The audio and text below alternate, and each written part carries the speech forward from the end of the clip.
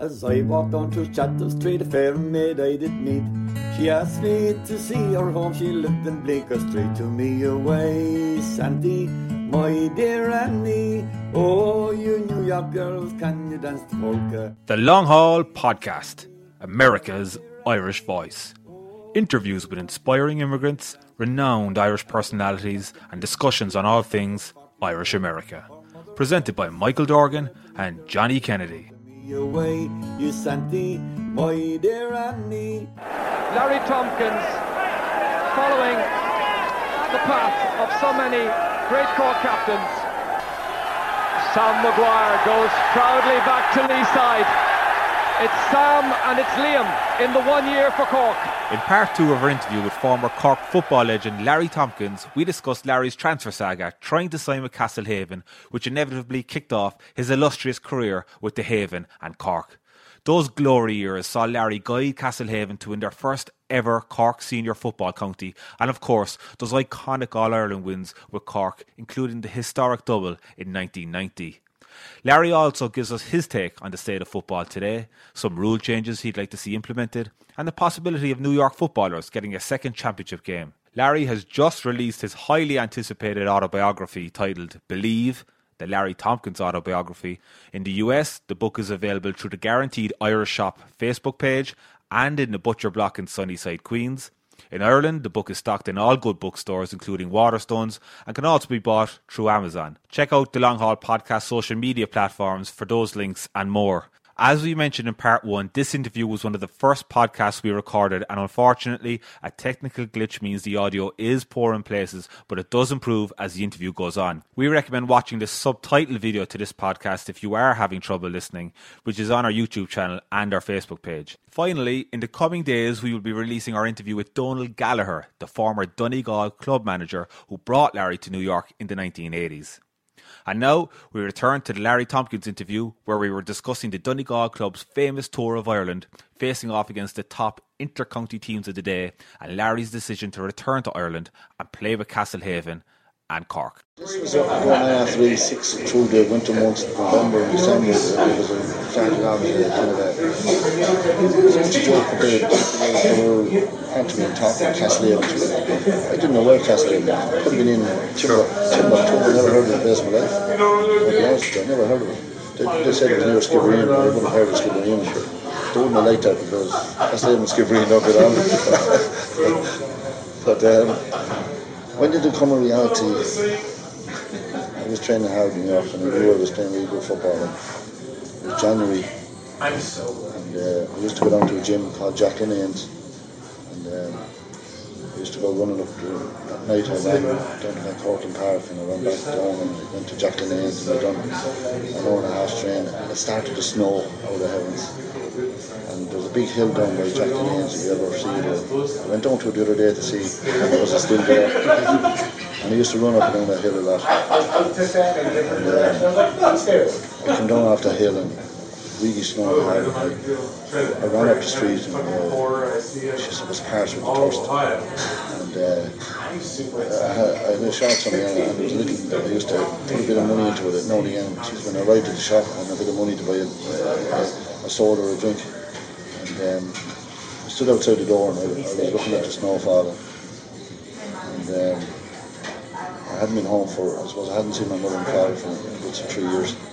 And I just said, at that time, your form of communication was letters. I was going to say that there's no Skype, there's no FaceTime, that's a long time, 3 years.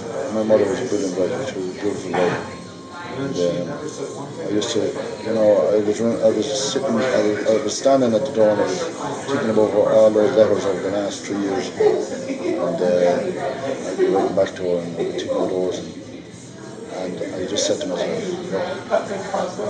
I said if I don't go home now and see them and stay home, I said I'll regret it. And so I said in my head, so what I want to do is I'll play with Castlehaven and I'll see how it goes. I ran back up that night and I was staying up I was staying with Kevin Madden in the fourth floor of the same building as Donald's. Just that make anyone go home. Yeah. I knew every song and band that was ever playing, because Kevin had speakers not alone in the rooms. He had them in the toilets and the shower areas. When I used to come home from work, I used to hear noise towards night, and I was wondering where it was coming from, and it was getting louder and louder as I was getting nearer to the apartment.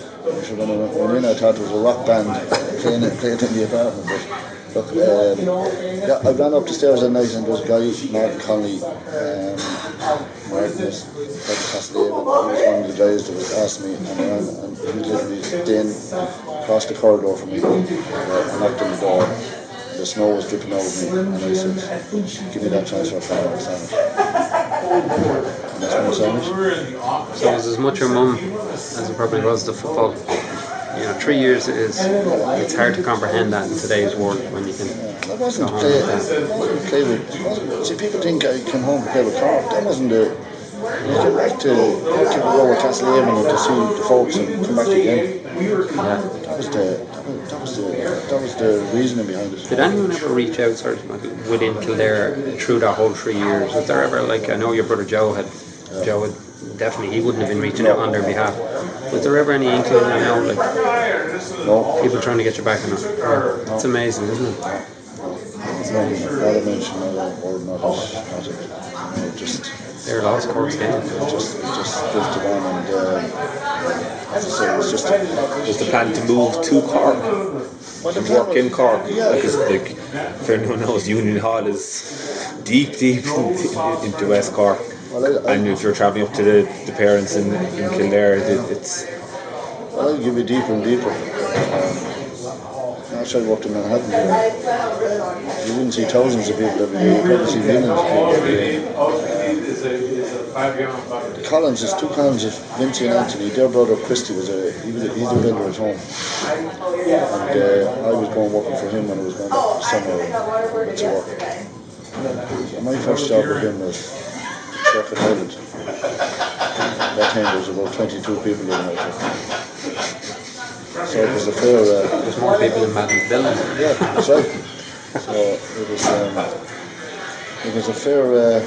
I've come down from where I was at and where I was going. Was it hard? Massively hard. I stayed in Union Hall, little village, lovely empty village. There were no more fans. I used to walk down every day, evening time, the morning time even, and I'd go into the telephone box and I'd ring my mother every day, every evening, and I'd say, "Get me out of here." You were nearly further away now. You're 25 at this stage, so. And I mean, lads, every evening I made that phone call. Wow. From that telephone box. And it was purely on the basis because I had toured with the lads here. We had played, we covered the tour, we had a massive tour. We played Cork, we beat them well. And these were county teams that were playing the championship. This is May, in June 1987. We played Cork down in Clonakilty, we beat them off the field. We played Mayo, we beat them with 4 points down below in Castlebar. We went to Laois, they were National League champions the year before. We hammered them off the field in Port Laois. And we went to Donegal, and I said to the lads in Donegal, we were kind of spun out because I felt they were the weakest team, and we were only through with them.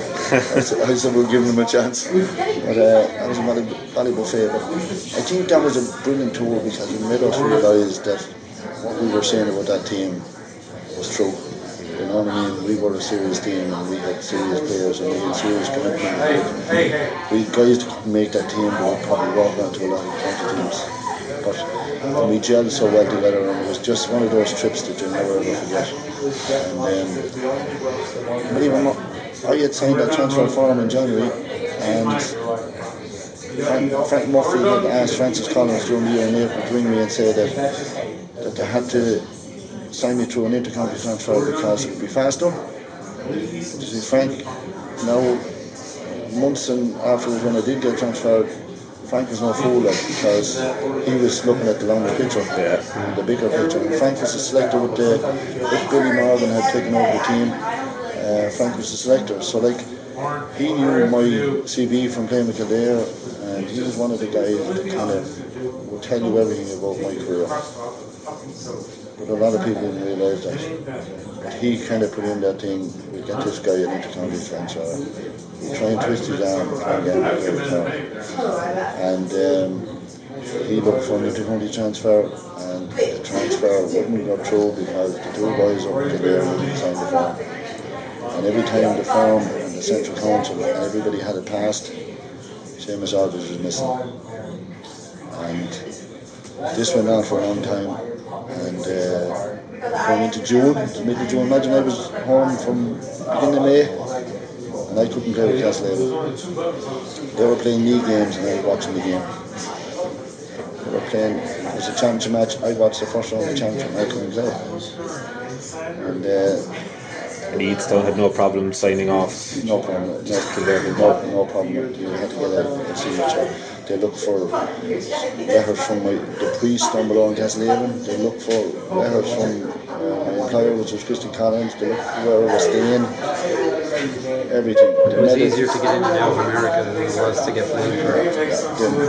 They put every accent in it. They went missing every time that this thing was supposed to go through. So even though in the 3 years they never reached out to you. So it's just pure lovely word we used, the begrudgery and just the block of it, whatever. Yeah.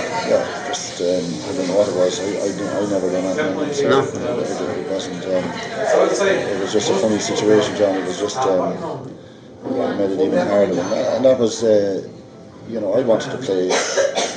Naturally, West Cork was serious because they had heard that I was coming to play. They didn't know how it would play. There was word coming from New York that the lads were saying it was next thing since sliced bread. But look, at the end of the day, you have to go and play, don't you? And perform.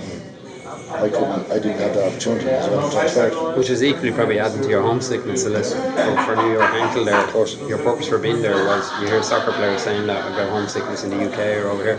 Once they're playing, they're fine. The in-between time. That's it. Every evening I went down to that telephone box. And every evening I had the same conversation with my mother. You must have come close to just many times just heading up the road. Be done with it nearly. I had my bags packed a number of times. And I got a phone call then from Frank Murphy on the 12th of June of a Friday night, and he said, could I come to Dublin the following day? Cork were playing, and I didn't play because Cork were playing Dublin in the challenge match in Parnell Park. Would I come up with a team that would look good and my transfer would definitely go through? Right? I don't know what I mean. So it was another way of focusing me into it. Look, I said, okay, I wanted to play, I wanted to be transferred. I felt I was letting down Castlehaven. So, look, I got my bag, I said, bring your gear back, I brought my bag. Drove up to the train station in Cork. It was unusual because I didn't know a lot of lads, of course. Yeah. Shea Fahy I hadn't met for 3 years. Shea was a player on the transfer from Cork. He was in the army, he was in Collins Barracks. I hadn't seen Shea and I played with him all the way through. Great fella, great friend. He didn't try and get you to play with Nemo, did he? We'll come to that in a minute. Oh, he did? He was a guy who was a link. Naturally, I knew I was only really getting to know Niall Callan and Tom Cleary and Michael Boyle. These were good guys, prominent guys that were playing his own team. Mick Burns is another great guy that passed away since then. He's a great guy. These were all guys who were on the Cork team. I had a very small connection with people that I knew. So I was getting on a train there. I didn't know these guys. They were looking at me and to try. I had to give it back. I was thrown in. I was just kind of like a lost child really in a lot of ways. Did you do this training session before this match or was that afterwards? That was afterwards. Alright, okay. So you went up to Dublin playing? Yeah, I went up to Dublin and I went into the dressing room and look, I got in my gear and look, I sat down in the seat and I'm saying to myself, what am I doing here? You know, Billy was a great fella, like, and I knew Billy here in New York, and he played with Leach and I played against him. But he said, Frank tells me, he's trying to get his transfer through. I'd say I was only sitting in the dressing room for about 10 minutes and the lads were talking out. Frank Murphy comes in, I'll never forget, he was beaming from ear to ear and he came over to me and he put his hands out and he said, welcome to Cork. He said, your transfer is through. And it's amazing, my transfer went through on the 13th of June, the day of my birthday, believe it or not. It's hard to believe like the way things work out. But yeah, I turned out and I played for Cork that day. You know, out of the blue, just and played with a guy called Eamon Heary. Dublin, and I might won a couple of points in that challenge match. So how did family in Kildare even find out? Because you're going up on the train, you don't know what you're going for. You're thinking this is just part and parcel of me getting the transfer. They heard it on the radio. Next thing they heard on the radio, you're playing for Cork. They heard it on the radio. So she had it was kind of Shea's first game as well, I'd say, but she had been transferred way before that, like, you know. But it's the first kind of, you know, it was on the radio, so took the left fellas and played the Cork today, you know. I didn't realise that the trauma, the transfer that I had to go through, you know what I mean? But look, I came down and I was just mad to play. I was just mad to play with Castlehaven, you know what I mean? It was just, it was just one of those things. I'm just thinking back to what you said when Michael, with that training session, my first training session in Cork. I think I trained the week before. I think that game in Cork, Billy asked me up as an invitation to where I trained with Cork and stuff like that. I'm not sure what it was before that. Oh, sorry, it was after. It was after because I tell you what, there was three weeks before they played Limerick in the championship, and I trained on the Tuesday. After we played Dublin, we trained I think on the Tuesday or Wednesday, and look, I said to the train, I said, even at that stage, I said, look, never Cork, you know. No, I'm wrong. It was the week before that game, sorry. It was the week before, and I went up, and Billy asked me an invitation to go up and train with Cork. I said, come up and train. So look, he knew the process that I went through, and he had asked me would I transfer to play with Cork, months before I got transferred. Give it a go, and I said, look, I don't want to miss you around, Billy. I said, I'm coming home to play with Castlehaven. As soon as they're beaten, to put them back to New York. And I come up and I trained with the Cork. So you still had plans on going back to New York, did you? I did, but I had no intentions of it. I wasn't coming to play with Cork. Yeah, I know, but I thought that you were home and you were home for good, and you were just going to set up camp. No. And the lads were home as well. Also, the college lads came home as well for it. I was in the process of they were the way they were. The colleges, they were coming home for a few months, giving it everything to Castlehaven, and then back over. Okay. I was in that bracket. That's where I was. And I would say this to Billy. And Billy invited me up before I went on that, and I wasn't even transferred, so I was probably against the grain that I was training with Cork. I wasn't even transferred. I trained with Cork. I was going up with Mike Hannan, and I got me up, and I was dreading the training session because I said, like, you know, I would have always looked at Cork as being a massive team. Like, you know, you can go back to looking at them in '73 and I was only 10 years of age. Like, and I had an aunt in Galway, and I kicked the balls back for a bleeding. I used to go down every summer to Galway, and I kicked the balls back to the Galway team in '73. Training sessions in Tune, and Tony Durkin, Johnny Tobe, and Jimmy Glover, Ian Salmon. And I watched the All-Ireland final with interest because I was supporting Galway because I knew them. And this great Cork team beat them. Billy Morgan, captain in '73, and you had the likes of Ray Cummins and Jimmy Barry Muffin, like the skinhead Jimmy Barry Muffin, only 19, and Frank Hughes. Frank Hogan and all them. They were a massive team. And I said, Jesus, where's the Cork or some team? Because I would have rated Galway unreal. And coming to Cork and going to that training session, I was feeling, I said to my one of us, I was saying this might be a brutal session tonight because it was 3 weeks before, or 4 weeks before we played Limerick in the championship. And Billy had only invited me up to Everton just to come in and train. He was supposed to get me involved. And I was training the training session, but as it turned out, the training session wasn't too bad. Go on, tell us what happened.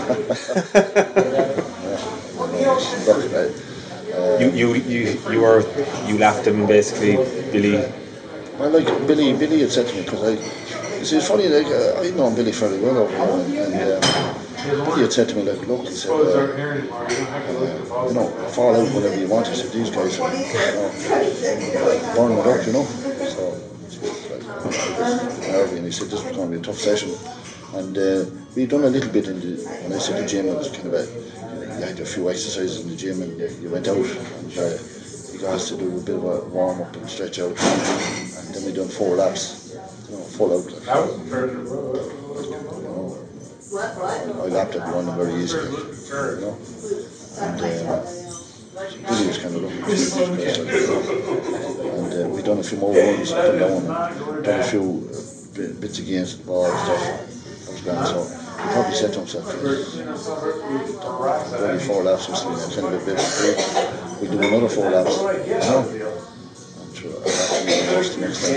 The other lads are loving you. Yeah, so luckily it wasn't a case of putting the boot in, and I just, I suppose it was, didn't realise like that I probably was a little bit ahead of them as regards fitness, but it was very competitive fellas in Cork, and people ask me, like,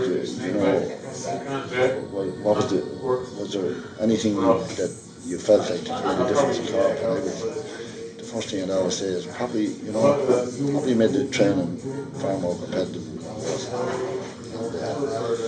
Then I heard stories about Mary Callan going out at 5:30, 6 o'clock and he went up to the farmer's field and he had a farm at home before he went to work. I went down to see Conor Cooney, who worked in the rehab bottle bank there a few times down in Monaghan Road, not far from Party Keys. I went in to see him a couple of times.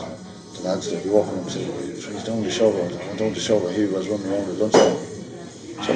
So you had the mindset. You had a big impact, they said this guy is, we need to up the standards. Yeah, and you know what, I suppose people see themselves and they look and then they realise, Jesus, I thought it was better than this. Yeah. Was it training just so good out here, Larry? I just felt like that this out here was a massive lift to me. I suppose the heat as well would make it even fitter, wouldn't it? Because it's like, and it's tough going. Jeez, anyone was out here, the training sessions out here were tough, Jesus, there was no shortcuts, you know what I mean? There was no, the games out here, were massively competitive, and the training was massively competitive, and should have had to be, playing against good players.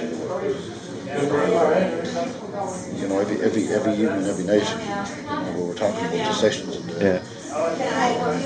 one person to the next person was getting better, and the world getting better. Was it a bit of a wake-up call for Billy as well? Did he kind of, these guys there? I suppose it was a nice wake-up call in a way, because I think that everything then kind of moved on a bit. Yeah. And probably what gave me, I was looking forward to playing with Castlehaven in the first game, and after coming and playing my first game at Cork, and then the following, I think we went on for a few weeks and we played Limerick in the championship, and I was played against Limerick in the first round of the championship, and I played rubbish that night. The whole of I hadn't played with Castlehaven at this stage, and quite a people from my club, Castlehaven, came up to see me play, and I don't know if it was Cork, because they'd heard, this guy was going to be the guy that was going to turn their season around and win a county. But from my first game against Limerick, it was terrible. Probably Billy didn't take me off at all, but the last in the field, Shea was very good the same night. Naturally, was our first game as a championship level. I was coming off the field, this guy, it's amazing, you visualise people in your head and they motivate you. There was a guy called Paddy Welch from Glen Rovers, and coming off the field, and there wasn't a massive crowd at the match, and all of the just loud, everyone would say all over the stadium, go back to Kildare, you're used to this. So it brought me back down there. Yeah, but it gave you said before that it kind of spurred you on that bit more. Look, it was a great story, because he became a great friend of mine afterwards, and then I seen him a few years later. But it's amazing, the way you kind of things that spur you on, and I went back after that game, and I remember getting up. I was really annoyed with my game, and I went back and I was living in Union Hall. And usually I used to love having a few drinks after a game. Like, it's a great way of just meeting people. That night I had no drink. I was just annoyed the way I played it. And went back home. I woke up at 6 or half 6 the next morning. I went down to what's called the Blackfield in Union Hall. I trained for an hour and a half. And there was a match coming up against the Bars in the Keller Shield, the league. And on the following Friday night, and it would have been my first game for Castlehaven. And I said, geez, I'll have to perform here in this game, you know. So they came from everywhere. West Cork, Blackfield, you probably know, Michael. It wouldn't be a massive place to view a game. The crowd, you know, you have very little areas. But the game had to be delayed, I think 20 minutes or half an hour with the crowd coming in for the Keller Shield game. And it was a real lovely evening. It was a real warm evening, and Friday evening, like an ideal night for a game. And you know, it was one of those nights like where just everything came together again. And I was playing on Gene Desmond. Gene was a hell of a player, and I was playing centre forward. It was the first time ever that since Castlehaven were senior in '79, they were 10 years senior, and they played the Bars in a lot of games. It was the first time ever that they beat the Bars in a game, a competitive game. So that was a great feeling that night, even though it was a weekend. Just nice to talk about the haven and the passion and the pride of those outside. Just you felt at home. Yeah, it's just like your calling. Yeah, it's just like the man above had just sent me to a place like that. I felt easy. Yeah. And just the people down there were just they were just fanatic. You know, they just loved their game. Every man, woman, and child was at the matches, and even the whole of West Cork at the time, they loved their football down there. You know. And you eventually won that first county.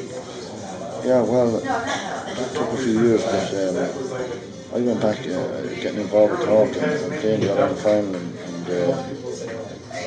people are like, we lost the children. I think that you lose All-Ireland finals, you come into Cork and there were 400 or 500 people now to welcome a team back after losing the All-Ireland final. I do believe in 1987 when we lost to Meath, there was over 30,000 people outside in Patrick Street, and it's not there now since. It's knocked down the old examiner office. Academy Street, you know it, and it was Conor Cooney was captain of the team. There was no sash window, but it lifted up on a bit of a veranda where we're speaking. And everyone couldn't get out because there was only room for about 2 people. And Conor got out and just talking away. And that's, I suppose, the pride of the real passion of the people and the way they followed their team. You know, they were just, and the way they welcomed both myself and Shay. You know, they were shouting our names, like, and I remember getting out and they wanted to just said a couple of words, and I just said, look, I'm so proud to have held the Cork this year, and I just thanked them for welcoming myself and Shay so much. And I said, I won't leave you here until I bring back this family well. You know, it was just one of those moments that you just kind of you're seeing like the pride and emotions of all those people that night to come out, even though we're after losing the All-Ireland final, over 30,000 people inside in Manchester. It's hard to believe it. Crazy, like, you know. But that Cork supporters, like, they got a grip on that team to follow them. And no matter where we went and what we done, like, it was just a massive support for the team, you know. That's kind of not there with the footballers anymore. But you know what it is, and I think it will come again, because I think the biggest thing is that you have to gain respect to get respect in a lot of ways, and I think that, please God, like Cork saw good signs over the last year, towards the end of the last year and through the championship, and there were a lot of good young players coming through. I think in our time we went down to Killarney the first year in '87 after drawing with Kerry in the Munster final, and Cork and Kerry is huge games. Like at that time there was no back doors, you know. Win at all costs. If you didn't win, you were gone. Like you couldn't get a ticket for love or money in any of those games. And we had led all the game in Cork and Kiev, and Mike Sheehy gets a goal, and we were doing a point, and lucky enough we got a free the far side and a point to level the game. And the replay in Killarney the following week, and we went down to Killarney and beat them. The Cork crowd knew like that this team was something. And I think we kind of finished the kind of, I suppose, that great Kerry team and the World Great team. A lot of those Kerry players were shattered that day in relation to the defeat, and I think it was the resurgence of Cork then was going to really take over, and Cork had serious players that had come from, you know, the talent they had, like they'd come from winning 6 out of 100, and one time I can't believe it. The 80s went through that. You know, it was a brilliant kind of a time, like, for a massive load of talent. Where would you see the likes like Charlie Driscoll, Henry Beers, Danny Cullerty, Winchester Through, Gordon Mercer, Mick McCarthy, John Cleary. These guys were finding it hard to get replaced. You know, it's hard to think. Nick Slocum took a long time to make the team. And like, those guys are on any team, like, you know, and it was just such a competitive squad, like, and of course we had to learn a bit, like, and we learned a bit when later on when we played the likes of Meath in particular, because they brought a different dimension to the game. Like, Meath were a hell of a team, like, they brought a physicality, like, that we needed to be able to match, like. It took us a couple of years to. They were battles. You would have been aware of them more so obviously than the rest of us, but from Kildare and I grew up in them, like, I would have been playing against them a lot, like, in Kildare. You know, I would have known Mick Lyons and Jerry McEntee and Liam Hayes and, you know, Brian Stafford, Baron Flynn. Like, these guys, Colin Moreau, one way with cup medals and all these guys. I knew, and I just said it to Billy, like, the type of training we were doing, I felt like it wasn't going to be good enough. In these fellas. You had headed up a lot of training here in New York among the lads, so you raised the game, raised the bar even here as regards training. There's a lot of things you hear with a lot of lads here is every year, so they come along and they're playing against someone in Connacht, and Michael even knows the demands from work to training in New York. You were here during the 80s, there was worked long hours then too. There was no such thing here as like your 9 to 5. Oh, but many nights training we was doing in the 80s even here. Like any team, there's going to be other teams in life. It's an amateur game. It's people don't get paid like for it. It's not. You have to be committed. Yeah. You have to be driven. You have to come together as a team. You have to be driven. Like, of course, the best crack of all can we have, like when you're playing and you're a team. You can have the crack. You can have the enjoyment. You can have those moments as well. But like, how can you get the best of yourself? You must be committed, like. And of course, everyone here that comes to New York in the 80s worked hard. But everybody went to training. Yeah. I don't remember very few fellas that we'd have to be dragging around or dragging to training. Yeah. I hope like the excitement now, but I hope they enjoyed the training and it was good.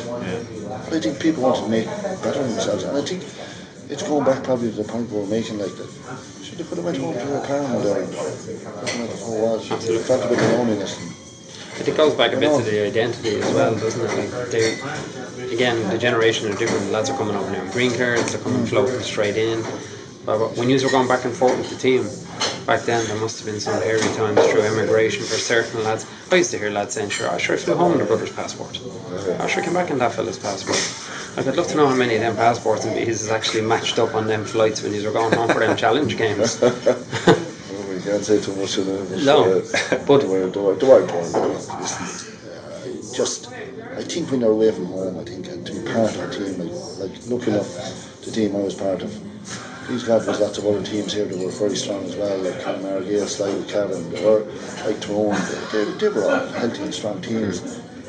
As I said, you went down to Valcourt Park. We didn't get down there early enough. You didn't get a pitch. You know, and there's massive atmosphere down in Valcourt Park. It was brilliant, and there's massive turnouts because people came from work and they went to training and they enjoyed it. They enjoyed them friendships, they enjoyed them chatting and talking and training hard, you know, getting ready for the next game. And we no hesitation in saying it, like, we train as hard as anything. So that stood to you then when you come up against that Meath team and stuff like that. You had a good insight for them and yeah, like trying to get that across to the rest of the Cork team, no disrespect to them, was probably difficult, was it? Because not knowing what you were going to come up against. Like they developed good leaders, like you know, like they did. As I said, like Jamaica and Conor, these guys, like they got to a level of fitness then that probably they felt probably they had arrived, and then realised maybe if there's anything that I gave them was to push themselves a bit harder, like, and the training became more competitive then. You know, we introduced a few things then that maybe probably made a difference over a couple of years. Like we probably sat in a week before the game and probably didn't do a lot. But, you know, I probably felt like that wasn't the way to go. And I'm not sure. Okay, people would disagree with me or whatever. But we went out then at Thursday nights then before a big match. We played 10 minutes aside of backs and forwards. So like we come in off the field, there was a bit of a bite rather than sitting in our room listening to the beat. Previously, you wouldn't have trained on a Thursday, no? No, I mean, we've done an hour like Tuesday or so. Just bite there on a Thursday night before any, no matter what level. Yeah, and you know what, if you just do a little amount and I suppose people get, you know, that bit of tension out of them and that went to the, you know, we went into 1980 was the final and Conor Coleman broke Conor McGrath's shoulder on Thursday night. And we were down a lot of players. Like 89 we won the All-Ireland final against Mayo. Hard to believe, like 6 of the team, Denny Allen captain the team in 89, Denny retired. 5 other of the team didn't play in the Munster final the following year. 6 of the team. You know, I asked the question, like, there's not too many teams that have gone. Even the great Kerry team could have done without 6 of their top players. Like Mike Canan didn't play, Teddy McCarthy didn't play, Tony Dears didn't play, Barry Coffey didn't play. You know, like we had serious players who were missing. But what people didn't realise, we had serious players coming from up the line. I mentioned earlier, like Danny Coulter came in, Mick Slocum came in, Mick McCarthy came in, like, and we played Kerry and Ulster final, and we bet the hell out of them. We bet them 18 points. And do you know what that done? It just made everybody realise that, you know, this pound was a pound, and there was nobody on the field deserved to be kind of, you know, taken like they were probably given right to be there, like. And like, there's another fella now we were talking to him last night. Conor O'Neill played in the 87 All-Ireland final. Conor O'Neill came from Middleton, more hurling background. Conor had serious ability, like. Conor, after the 87 All-Ireland final, didn't probably play great. And then he was a last child for 88, 89. In 1990 he got the position because he had so many players that were out, an opportunity and a chance. And even in the Munster final against Kerry, he kicked 11 points. I mean, kicked 11 points. Like the great Frank McGuigan at Tyrone, who was a fantastic player, kicked 11 points against Tyrone, and rightly so. That thing is always highlighted with Frank, and he was a brilliant player. But nobody ever talks about Colin Neal kicking 11 points against Kerry. Like, it was a massive performance, like. And you know what that done? It triggered a thing within the squad like that. Particularly Colin, like that. He could be our trump card, and as it proved, he became that trump card. Colin was a guy. He was like a switch. He was either turned on or turned off. But when he was turned on, there was no man coming at him. And he went out in the All-Ireland semi-final against Roscommon, and he was brutal. The switch was off that day, and like Billy wasn't going to play him in the final. Like, it was a nervy time. He was looking maybe to play him.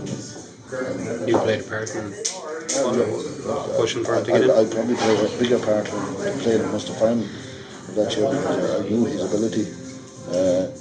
But after the Munster final, then I think people realised like, that this guy had serious. He had done it at minor level with Cork as well, but at senior level he probably didn't do it. But that ability was there. Like, it was just, look, you need to believe in yourself, don't you? Like anything in life, the most important thing is, and the most important thing any person has. It's not a thing saying like in the rest of the world. But if you don't believe in yourself, so right, look, you're on a hiding it happen straight away. So you must have belief in yourself. Right? And I think Colin, he got the opportunity in the All-Ireland final to play, and like he was a funny fella. Yeah, I went up on the train that day and I was sitting beside him. He never spoke a word to me. And I said to myself, I remember getting off the train and Billy said, how was he? Because Billy would be worried about him.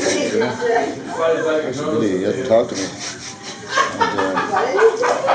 And we had the meal in Burlington. And he didn't even know, that time he didn't even know. He came on his own time and he had a bit of grub. And back up to Rome. But he was psyching himself up. Yeah. He had himself psyched up to the last time.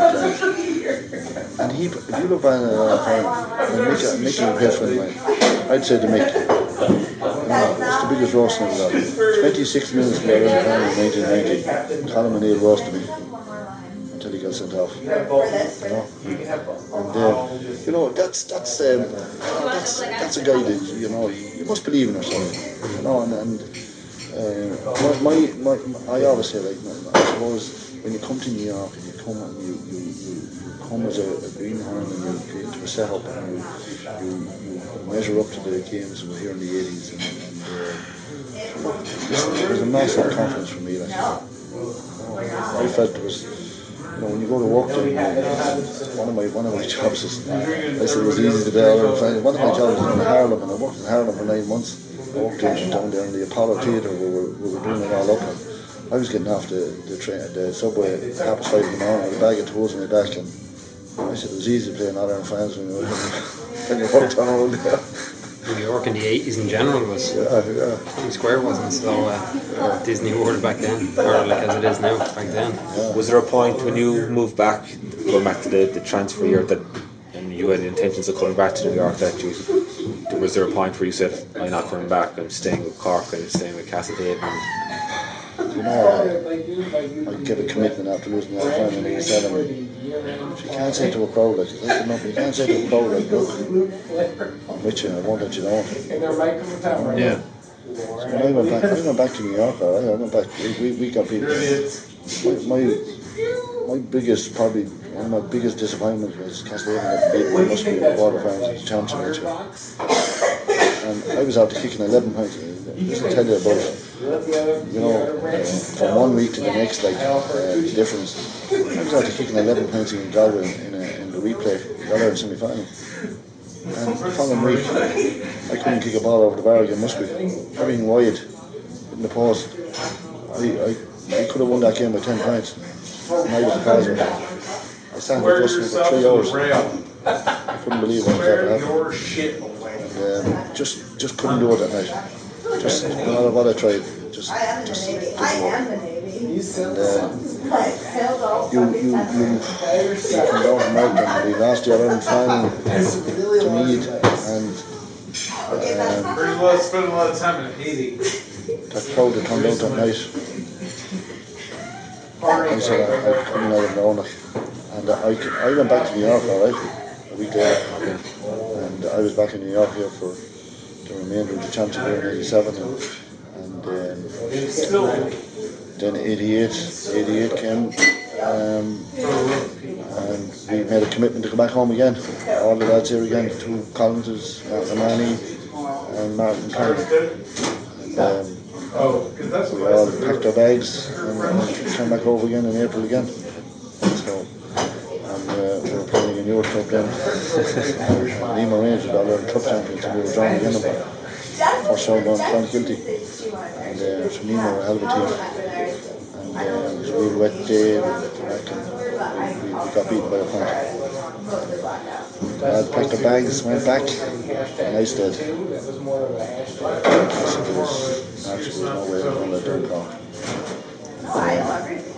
Just played with Cork and ended up, you know, brilliant year.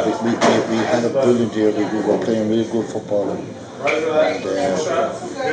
felt we were going really well. We went to the final and we won those finals where we were so much better than them.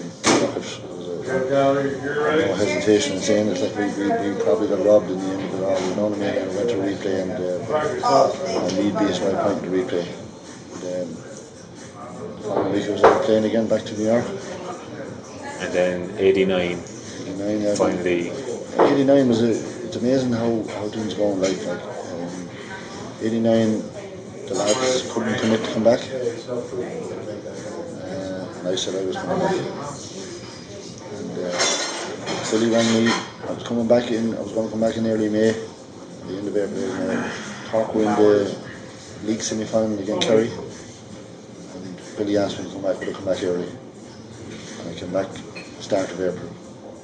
And Castlehaven had maybe captain of the team, and because I committed to them, I said I was going to be home.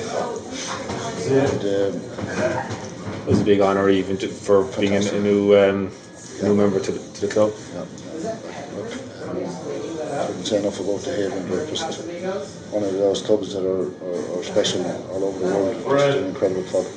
And just came back and we won. I started as sub, believe it or not. As I said, it was the first time I was a sub.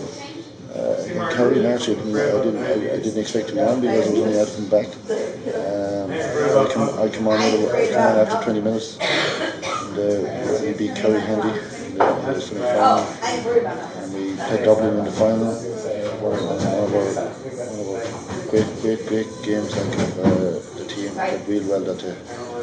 And New York, then I believe that was we had to come to New York to play them in a two-legged affair as regards the National League winners.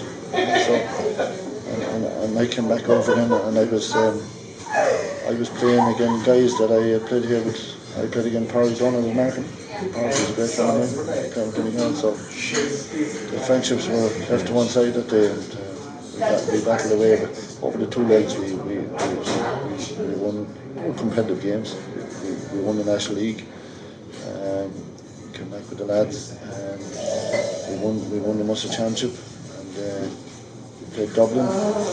In the All-Ireland semi-final. And it was funny because the following year before that we had gone on tour. Myself, Laura Mercer, John Kearns, and Nigel Allen, we were all stars, and we went to Boston for a trip. And Mickey Kearns was a great Sligo player, was a referee, an inter-county referee. Of course, he got very friendly with us, and we were out with him a lot. I wouldn't want to be saying too much to the Dublin fellas, but he gave us a few good decisions. He refereed the All-Ireland semi-final, but he gave us two penalties. He gave us two penalties in the first half, and we were delighted with him. And we won the semi-final. We went on to the final again, and we were nervous going into that final because we had lost the previous ones, and our experience carried us over the line, and Denny Allen captained the team. We won the All-Ireland final. Castlehaven were going well in the county championship. We played Duhallow, the semi-final. Duhallow were ahead of a team, and we beat them after a replay, and played St. Finbarrs in the final against us. We had won the All-Ireland final this year. The county final was probably coming up 3 weeks later or 4 weeks later, and it was one of the days that I just had waited for so long. Here was it that I had come back for. Here was it that I was captain. And here was it like that. Against a good Bears team. Yeah, I felt sorry for the lads, like they didn't come over. It's hard to believe, like that. You feel like the lads here were. Martin O'Mahony had stayed over, and he was the only guy that had stayed over. The other three, Martin Conley was a hell of a player, and the two Collins were two great players. And you'd feel like naturally you weren't as strong as what you were the two previous years, and we couldn't win it. But here we go. Sometimes like it can be against the rain, and we got to the final. And nobody gives a chance in the final. The Bears were hot favourites. And I remember the night before I had a pub in the guest house across the train station, and I was invited down to there was an agricultural show on the showgrounds just across the keep the night before, and I was invited down just as a kind of a guest going on to the stalls. And I said I committed to it, and I walked down from my club, down half an hour's walk down to the showground, and I came out of the showground. It was lashing rain, and she was about no cold or nothing. And I said, you know what? I walked through Harlem and I walked over to New York. I said, I'll walk like that, and I walked. And I went outside the Party Keep, the stadium, and look, people say I'm mad, and I always believe in you must have faith, like, and I knelt down everyone see me, and that down at the stadium, and I just said, Lord, give me the strength to have a great game in my life tomorrow. This is what I can do. And back to the pub, had a cold shower, whatever it was, went to bed early, and I was up the next day, and I remember Niall saying to me, we were over in Blackrock before the game where we met, and it was a wet day now. Well, it started to rain early on, and it was a little bit concerned whether the game was going to go ahead or not. It was conditions were bad enough, and remember Niall saying to me, Cahan saying to me, how are you feeling? And I remember saying to him, I said, Niall, I'll beat them on the own today. It just felt so good. Just was looking forward to that ball being thrown in. And I would honestly say that probably from start to finish, probably my best game I've ever played in my life. And but it just the feeling, we won the game by 2 points, and just the feeling, the lads in fairness, the lads that worked, they didn't come back. Did they come back for the final to watch? Were they there for the celebration? They were there for the match. And look, they were as joyous as if they were playing. But look, it was just one of those moments that you just felt that it was an extreme moment in your life of the way things happened, you know. And then look, for me to captain the team to win the first ever county, and just to see the emotions of really fantastic people that have put so much into the game of the Haven. And these guys, we talked about earlier, these guys are the unsung heroes that are there day in, day out, that work so hard for a club or a county, whatever it is. Like, to see the how they work, the way the expressions they work, the way they say to you, like, you know, I'm not sure if I die tomorrow morning, I've seen the best of my life, you know what I mean? And to win a county, lads, it's just, and I wasn't from the club, and it was just hard for people to understand, but I just felt that I was born and raised there all my life. Like, it was just that kind of feeling with them. But just to win a county with the club was probably the greatest feeling I'd ever had in my life. And to win your first, of course, is magic. And, you know, look, it was just an honour to captain to win our first ever county. And of course, you captain Cork in the following year, the famous Dublin. Yeah, that was look, the club made me captain. It was a massive honour because look, Castlehaven had John Cleary, Mike Allen, Mike Maguire, Mick Burns part of the senior setup. It was a massive honour to captain Cork. And look, we set the tone, I suppose, from the start that year, and you know, we felt like there was a lot more in this team. And during the year, there was a turning point, I think, with both hurlers and footballers that year. It was on about Easter Sunday, and we played Meath in the league final. And the hurlers were playing Wexford the following day on the Monday, Easter Monday. We had Dennis Walsh and Henry McCarthy were involved in both teams, both hurling and football.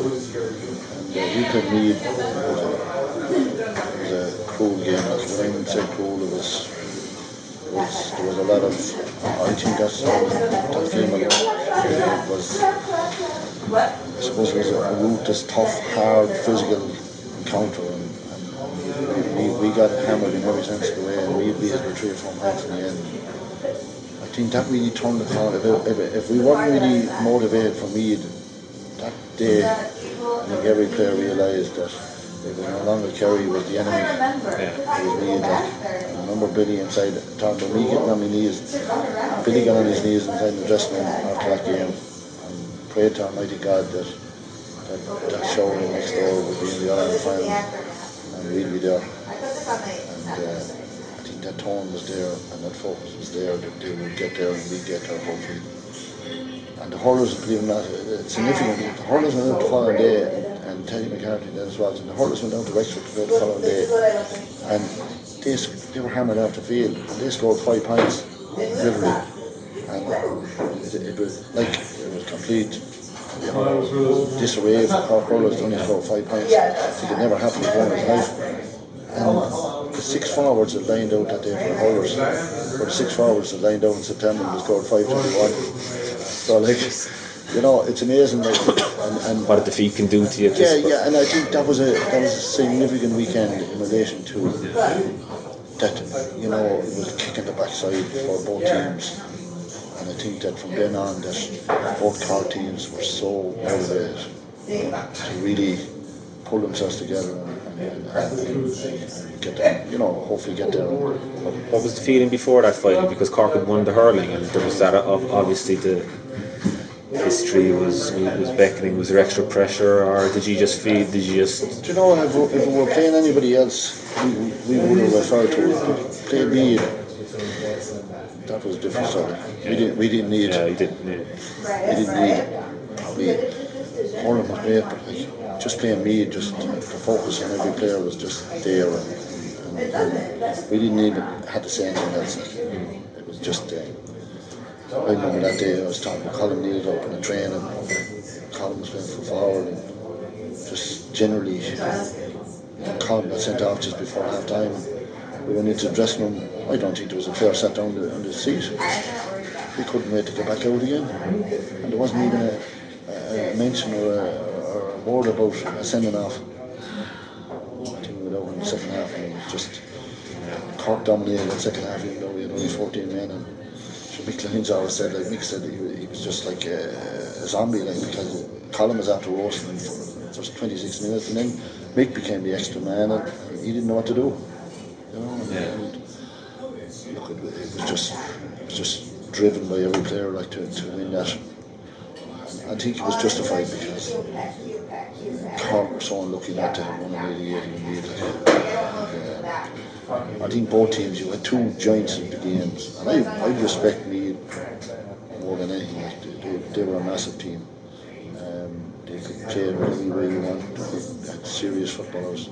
They were strong men, they were physical, they were whatever way you wanted. They were winners. Like, and just two giants just came together for a period of 5 or 6 years there, and it was a case of who was going from out west. Great rivalry. Great rivalry, and that rivalry became, you know, it became nasty. It became situations where we went on trips where none of the players were talking. You know, I remember Billy sitting there meeting, we're going to a trip over in the Canaries, and at that time you wasn't flying to New Zealand or Australia or anything like that. It was a simple trip to the Canaries, and both teams happened to be going at the same time, and we were kind of staying in the same kind of villa or apartments and around there. And I remember Billy saying, you know, I don't talk to these fellas, but I need to say to Billy, and I'll be honest to him, you know, I said to him, look, these guys I know all my life. I was going to talk to them anyway. Liam Hayes was talking about books. Liam Hayes, become publishing my book, and Liam said to me, like, the only Cork fella was talking was myself. She was still meeting. Imagine going down elevators and the Meath lads be there on the elevator and no talk. I can't believe it. Go on the beach and you'd be meeting them up and down and no talk. It was unreal. It was just bad feeling. Yeah. Just bad feeling. I think at the end of the day, you know when you kind of play and you compete against the greatest challenger of all times, and Meath were probably our greatest challengers. I know Kerry will always be a big team to beat, but like it was Meath and Cork were the two giants. I think it's only now that you kind of that All-Ireland medal that you beat Meath in became more than All-Ireland medal. It became a special, and we realised the same thing. Like, they respected Cork and we respected them. But it took us a bit of time. But I think, you know, when you play against the best and you play in tough games, they're the ones that work hard. I must ask you, when you went up the Hogan stand to lift the Sam Maguire, the feelings now, the feelings looking back, how do you think about it now? I was looking up the steps. I was badly injured. I got an injury just 15 minutes to go on that. I got a crucial ligament. I remember being just taking up the steps and security guys and the Cork crowd. At that time, supporters came in on the field. It was just, you miss it now, don't you? Like, it's just, it's brilliant. Yeah, it's all it takes away from it. And just the whole pitch was a sea of sea of red and white, and it was just incredible seeing. I was actually one of the first to go back into the dressing room. I had to believe when we're there and the cup goes up and I couldn't go back down the steps. And the guardians said I've been going the back way and into the dressing room. These are away from the crowd. So I didn't go back into the crowd on the field. All the other fellas did. So the cup ended up actually the last when they all lifted it. I was there and I went back down with the guard and the security. And I went into the dressing room and there was only one player there in front of me, and that was Teddy McCarthy. Teddy, of course, Teddy is always one of these guys that does everything kind of different. So Teddy kind of said there was no point in waiting for your speech because it'd be too long speaking. So, and amazingly, Teddy again wrote a book. And Teddy wrote a book, you know, going into the dressing room early and reading one of his great idols. And his great idol was Jack Lynch. Taoiseach. Jack Lynch was inside in the dressing room. And when I came in, Teddy and Jack Lynch were there. We were the only three. The rest of them were all out. Yeah. You know, I think Kid Cronin used to do, or Rob's kid was in there. But it's just one of those moments like that. You know, you're just there, and of course Jack Lynch was he was a Taoiseach. He was one of the Taoiseach as a player. He won Ireland medals in hurling football. You know, he was an icon. He was a leader in every sense of the word, and just for him to be there and stuff. The following day, I had got contact with RT. RT had told me that Mr. Gay Bond was doing the radio show. He used to ring up the captain after that time. The normal thing, you ring up the captain of the team that won the Iron, and the next morning and interviewed him. And it happened that both myself and Jack Lynch were on the radio the next morning with Gay Bond. It was a nice moment. And Jack was such a sincere man and a lovely man and a great kind of a person to talk about the game and the games over the years back in his day, and he witnessed and you know, it was a very unique team because like winning the double, like it was just one of those moments like to just realise that you had one hurling football. I suppose Cork were a county like full of passion for sport, all sports, and when you win it once, then I suppose, and rightly so, Cork have an ambition like it can happen the following year again and the next year. But it's like anything in life, lads, and it's like you talking about the 80s here in New York. There comes a time that's something special, and I think people realise now that day was a very special day because it's not easy to do. Absolutely. You know, the last time actually it was club teams had done it back 100 years before that. It was Cork club teams had done it, but as regards a county team, wasn't it the first time ever? So, and you know, the achievements of Teddy McCarthy, we probably never see a player June. Yeah, it's probably against the grain in relation to so many games between the back door and stuff. But I think with everything, and that's probably like even in the process, I was asked to write a book or do a book when I finished playing. I was asked to do it when I managed Cork after it, and I kind of reneged on it. But you know what? I'm doing it now, and I'm enjoying it because you look back and you realise these times are extra special, and that was an extra special day. Tell us about the book, Larry. It's coming out. You were saying to me you were looking at June. Yeah, we've. How long have you been at it? And look. As I said earlier, Liam Hayes is my publisher. Liam knows I suppose he knows an awful lot about me since I was 16 years of age, and he's the right man probably to be my publisher because he knows me. And a brilliant guy like Michael Dennis Hurley. I had to get a West Cork man. He's from Kilbritton. He's a great guy, and please God he can put it together. We've been at it since last September. We've put a lot of work into it. Have you enjoyed it? I have enjoyed it, and I didn't think I would enjoy it. But getting a bit older, and as you guys now, I think when you get a bit older, you appreciate an awful lot of things that, not that I didn't appreciate them, but I always respected everybody that's helped me along the way. And I just think it's, I enjoy it. I'm enjoying it now, and I'm just out here this weekend to just. It's been a magic 4 or 5 years when I was here in New York. And Tom Gallagher in particular has been a massive friend of mine, and Donegal has been a massive county for me. Someone just said to me it took me a long time to get to I played with so many counties, it took me a long time to kind of figure out which one to go to. But I have a very unique team because, and this is in no way kind of been kind of forward or thinking that I'm better than anybody else, because I never thought that way. I've always believed in myself, but I've respected every player that I played against. And more sort of people like that probably didn't get the opportunities that I got to play in big games, like we mentioned a few there earlier. But like you know, the whole concept of the book is to kind of being out here is to kind of say just to Donegal, just say, look, thanks, you have been a huge part of your career, your life. Yeah. Huge benefit in relation to my football career and ability.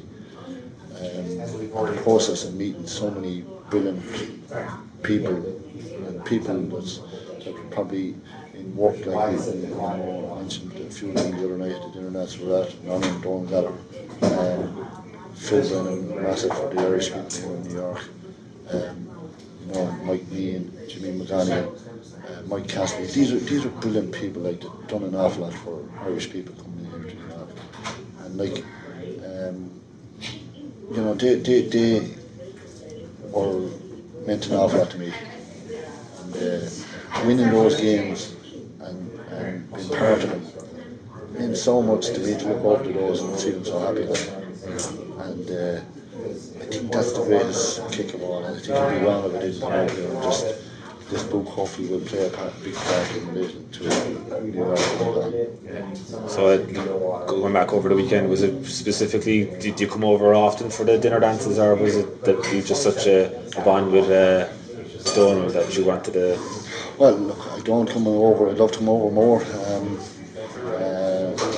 Look, you have your responsibilities and different things back in Ireland. Yeah, of course. Business back there, your family, you know, you have the commitments, life goes on, it drifts on. You look and you say, well, it's 20 years ago, but like, it's no fault of anyone. You'd love to be able to do a lot more. It's just the way life goes at times, like, and you just drifted in different directions, and you commit yourself, and you don't let anyone down. Like, no matter what, I was involved with a lot of club teams. You know, another great moment was one in a junior county with a team, Mitchelstown, that hadn't won a county for 62 years. You know, like, so you commit yourself and you're loyal to that situation, because that's the way I would have always felt I was, and you respect. You know, I just say to my young fella, you know, always involved with business, you know, no matter what training session you come away from, always make sure you thank the coaches. It's a simple thing in life. Have that respect, because those things go a long way. Look, I just want to thank everybody in New York. I just couldn't thank you enough, and please God, you know, the book will do them justice in relation to all the memories of it in the 80s. And you're going to come out in the fall again to promote it possibly back here in New York, so we'll see you again on the... Well, we'll leave that up there to Pat McGill and the chief organisers in relation to look, I wanted to come out there. There's no better guys than these guys. They're on the ground. Look, you know, I'm delighted to be here, and this lovely establishment in John's here in Long Hall. It's been brilliant. You know, just looking around at the memorabilia here and the massive photographs, you know, just looking up at one behind the counter there with the lads there, Jeff Howell and Arden Mercer, probably Shane and the bomber, like, you know, they're icons. You look at Shane Lowry up there, came from a small background and Tara and Laughlin, like, they're magic, and it's magic to come into this man's pub and to see those. And rightly so, they should be up on the wall, because they deserve that. People come in, as John would tell you, like, and they love it, because you know, we shouldn't forget the great memories, because they're special. You know, they're special, and look, that's why these guys here in New York and Pat and Pat McGill and Owen and all these fellas, I went to them over and said, look, lads, I'd love to have, not about me, I just love to have a celebration of the 80s and that team and that squad, because people will come out and support it, because it was a real massive decade of football in Gaelic Park, and people that didn't even play the game, and this is what I want to stress, like, you didn't play football or hurling, people follow the game, and please God, they got they got the contacts through. And people that come in and are a bit isolated and are a bit lonely and stuff like that, the GA plays a massive part in relation to comforting those people away from home. Because look, we're all homeboys at the end of the day. We all love home. We all love to hear the tones, and we all love to hear the Irish songs, and we all love to go to the bars now and put on our Cork jersey and jerseys, and doesn't it like it's home from home, and I remember going to Leaving College over years, and people going in with their county jerseys that were in the Irish fans. So it's all about just to finish, Gary, do you want to touch base on the football today and how it's transformed and your thoughts? Look, time moves on, and everything involved. Like, look, there's no mobile phones whatever number of years ago. If you don't move with it, you're left behind. I want to people kind of get the wrong grip from me in relation when I talk about the modern game now to the game where it was played back a number of years ago. I don't want to be kind of in a situation where I'm kind of jealous thinking like they were better than me. And that's one thing I wouldn't push the game into. There's a lot of good things within the game. I wouldn't like a good for teams, and I think a few rule changes would make a hell of a lot of difference. First of all, I would introduce the kick out to kick past the 45-yard line. I think it's a simple thing. I think it's very easy to keep the six forwards and the six backs in position from the kick out. I think what that would create is you would have no big blanket defences because you couldn't run down the back of the field when the ball was kicked out in midfield and try and get back there because you were lost. I think it would cut out a lot. I think the goalie plays a massive part in the game, and there's not none of that. But I don't see why when a team is attacking that they maybe come back then and play the ball back to the goalie again. That's not good to watch. In fairness to both Kerry and Dublin, we watched them the weekend. They do play the game in a manner of going forward, and the hardest thing in watching football nowadays is where people build 14 behind the ball, and then they're attacking and they're going up the field and you think that they're going to do something, and then the ball comes back down to the goalie and then it starts again. It's hard to watch at times, and we want entertaining games. We want to see football played, and we want to see football. We'd love to see balls being kicked out the midfield and high catching, which is massive skill in the game. Yeah, huge. And kicking is very important in the game, and we see a lot of it with Kerry and Dublin. In fairness, like a lot more teams need to do it. Okay, they're the two top teams probably at the moment, but Kerry have always done it, haven't they? They have. You have to give it to them. They can play an attractive type of game. Yeah. But you'd like to see more football in the game. What I mean by that, more kicking and more catching. I think it would be better for the game generally. What about the new mark? I don't know. I just think that it kind of halts up the games. I don't know. We all want to see a bit of pace in the game and the ball moving, but ball is kicked in. Okay, it's trying to establish maybe. I'd give it a go without probably over criticising it at the moment. I'd give it a go and see how it would go for the National League. I'd be a little bit more concerned with a sin bin everybody wants it in, but that could be acted on. You know what I mean? You could slow it. If you lose a man, you're intending maybe to slow up the play a bit. To the players back on again. They didn't. Cause I was saying this because in Gaelic Park here, and I did a bit of refereeing here. We've the buzzer, Yeah. So you can signal to the guy, we're stopping the play here, or that card is going now, and every time the game is stopped, that it's going to be a proper 10 minutes. Now you could have a fella down for 3 or 4 minutes, and it's eaten into the sin bin time, and he could be back on. It's just the way they rolled it out seems to be. You must remember that the GA want to make money, and the replay. the replays are very important.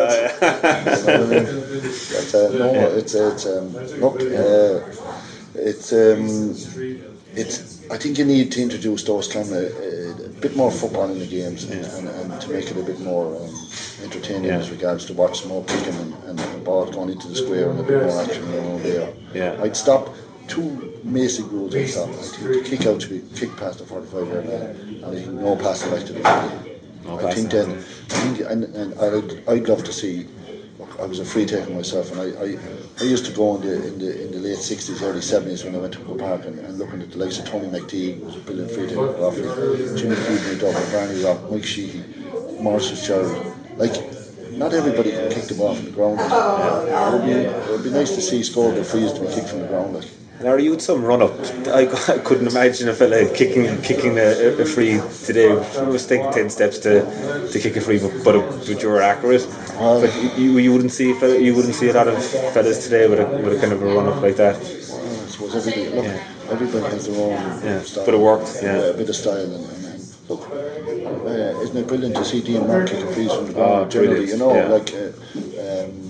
we seen Brian Sheen and Kerry was another brilliant free taker recently, like, and could kick them from way out the field. Like, I just think it just we all go to see. Take rugby. Johnny Wilkinson was a brilliant player. Most importantly, the people went to see him was kicking. Yeah.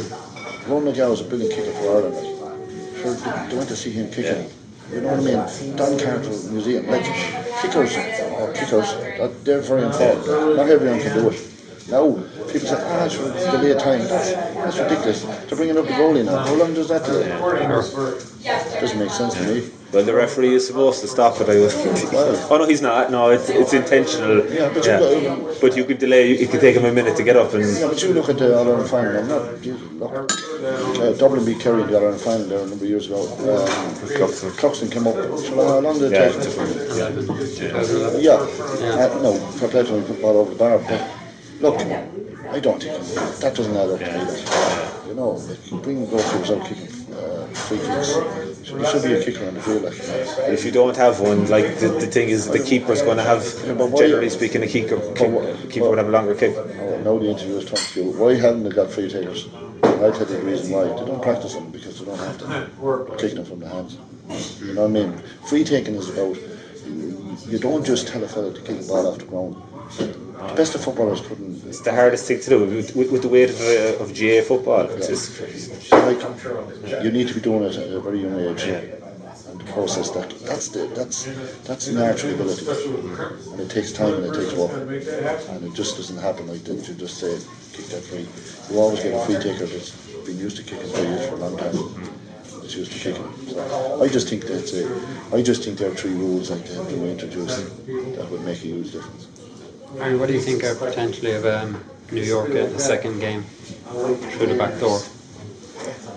Do you think it's like today's world now? You have, everyone can travel pretty much nowadays. I don't think that was the issue. It would be great for them. Yeah, it would have been the issue probably back. Yeah. Maybe in my time it was an issue in relation, but I agree totally with you. I don't see any reason why not. I think they've been in fairness and been competitive over the last number of years. They've played some great games. I think, you know what it would do too? It would bond a good squad here by a bit of travel and experience. And, the football in Ireland and big time, people that'd love to be able to go over there. That would be great. Just even the average person here just travelling for it. Like I said, there's such a, especially in the Bronx, there's such better connections with the Irish Americans even with it, and in Roxland County now and all. And you know what would happen to them? You'd have, apart from the team and the whole staff, you have a massive lot of support. That's what I mean. Yeah, people the Irish Americans, they'd love it. Love it. You see them going up there on a Sunday. They look for an opportunity to go to Ireland, a wedding or whatever. That's another excuse. Yeah. And please God, like that. Hopefully when Billy Park is fully developed, please God, like that.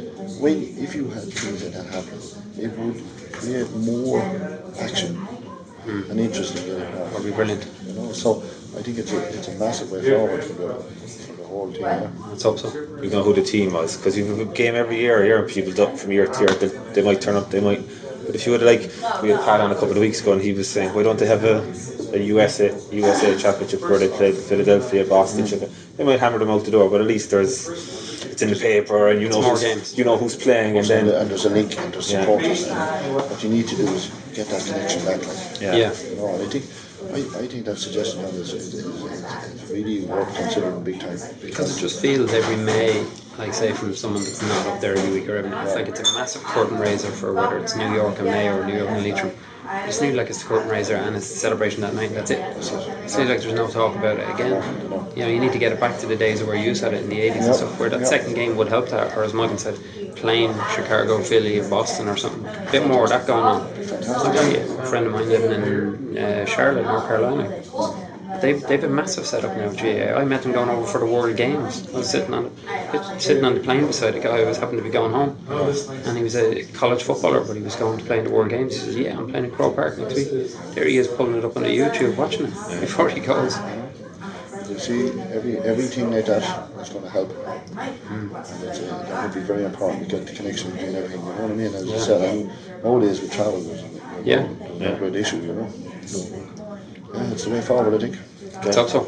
We'll see you in the fall, so Larry, appreciate it. Larry, thank you very much. Thanks from the long haul. Listen, no bother, and listen, just thanks, John, and please God, we'll send a bit of business your way if we can from Ireland and elsewhere, and we'll speak to long haul about it. Thank you. Cool. Thanks, Larry. Why, Santy, my dear Annie. And that's all for this week's episode. Larry's autobiography is out now, and keep an eye out for our interview with Donald Gallagher, the former Donegal club manager who brought Larry to New York in the 1980s. That'll be out in a couple of days. Follow us on Instagram, Facebook and Twitter at The Long Haul Podcast for our latest episodes, and all previous podcasts are up on our website, thelonghaulpodcast.com. Girls, can you dance the polka? And when we got to Bleecker Street, we stopped at 44. Her mother and her sisters there to meet her at the door. To me away, you Santy, my dear Annie. Oh, you New York girls, can you dance the polka? To me way, Santy, my dear Annie. Oh, you New York girls, can you dance the polka?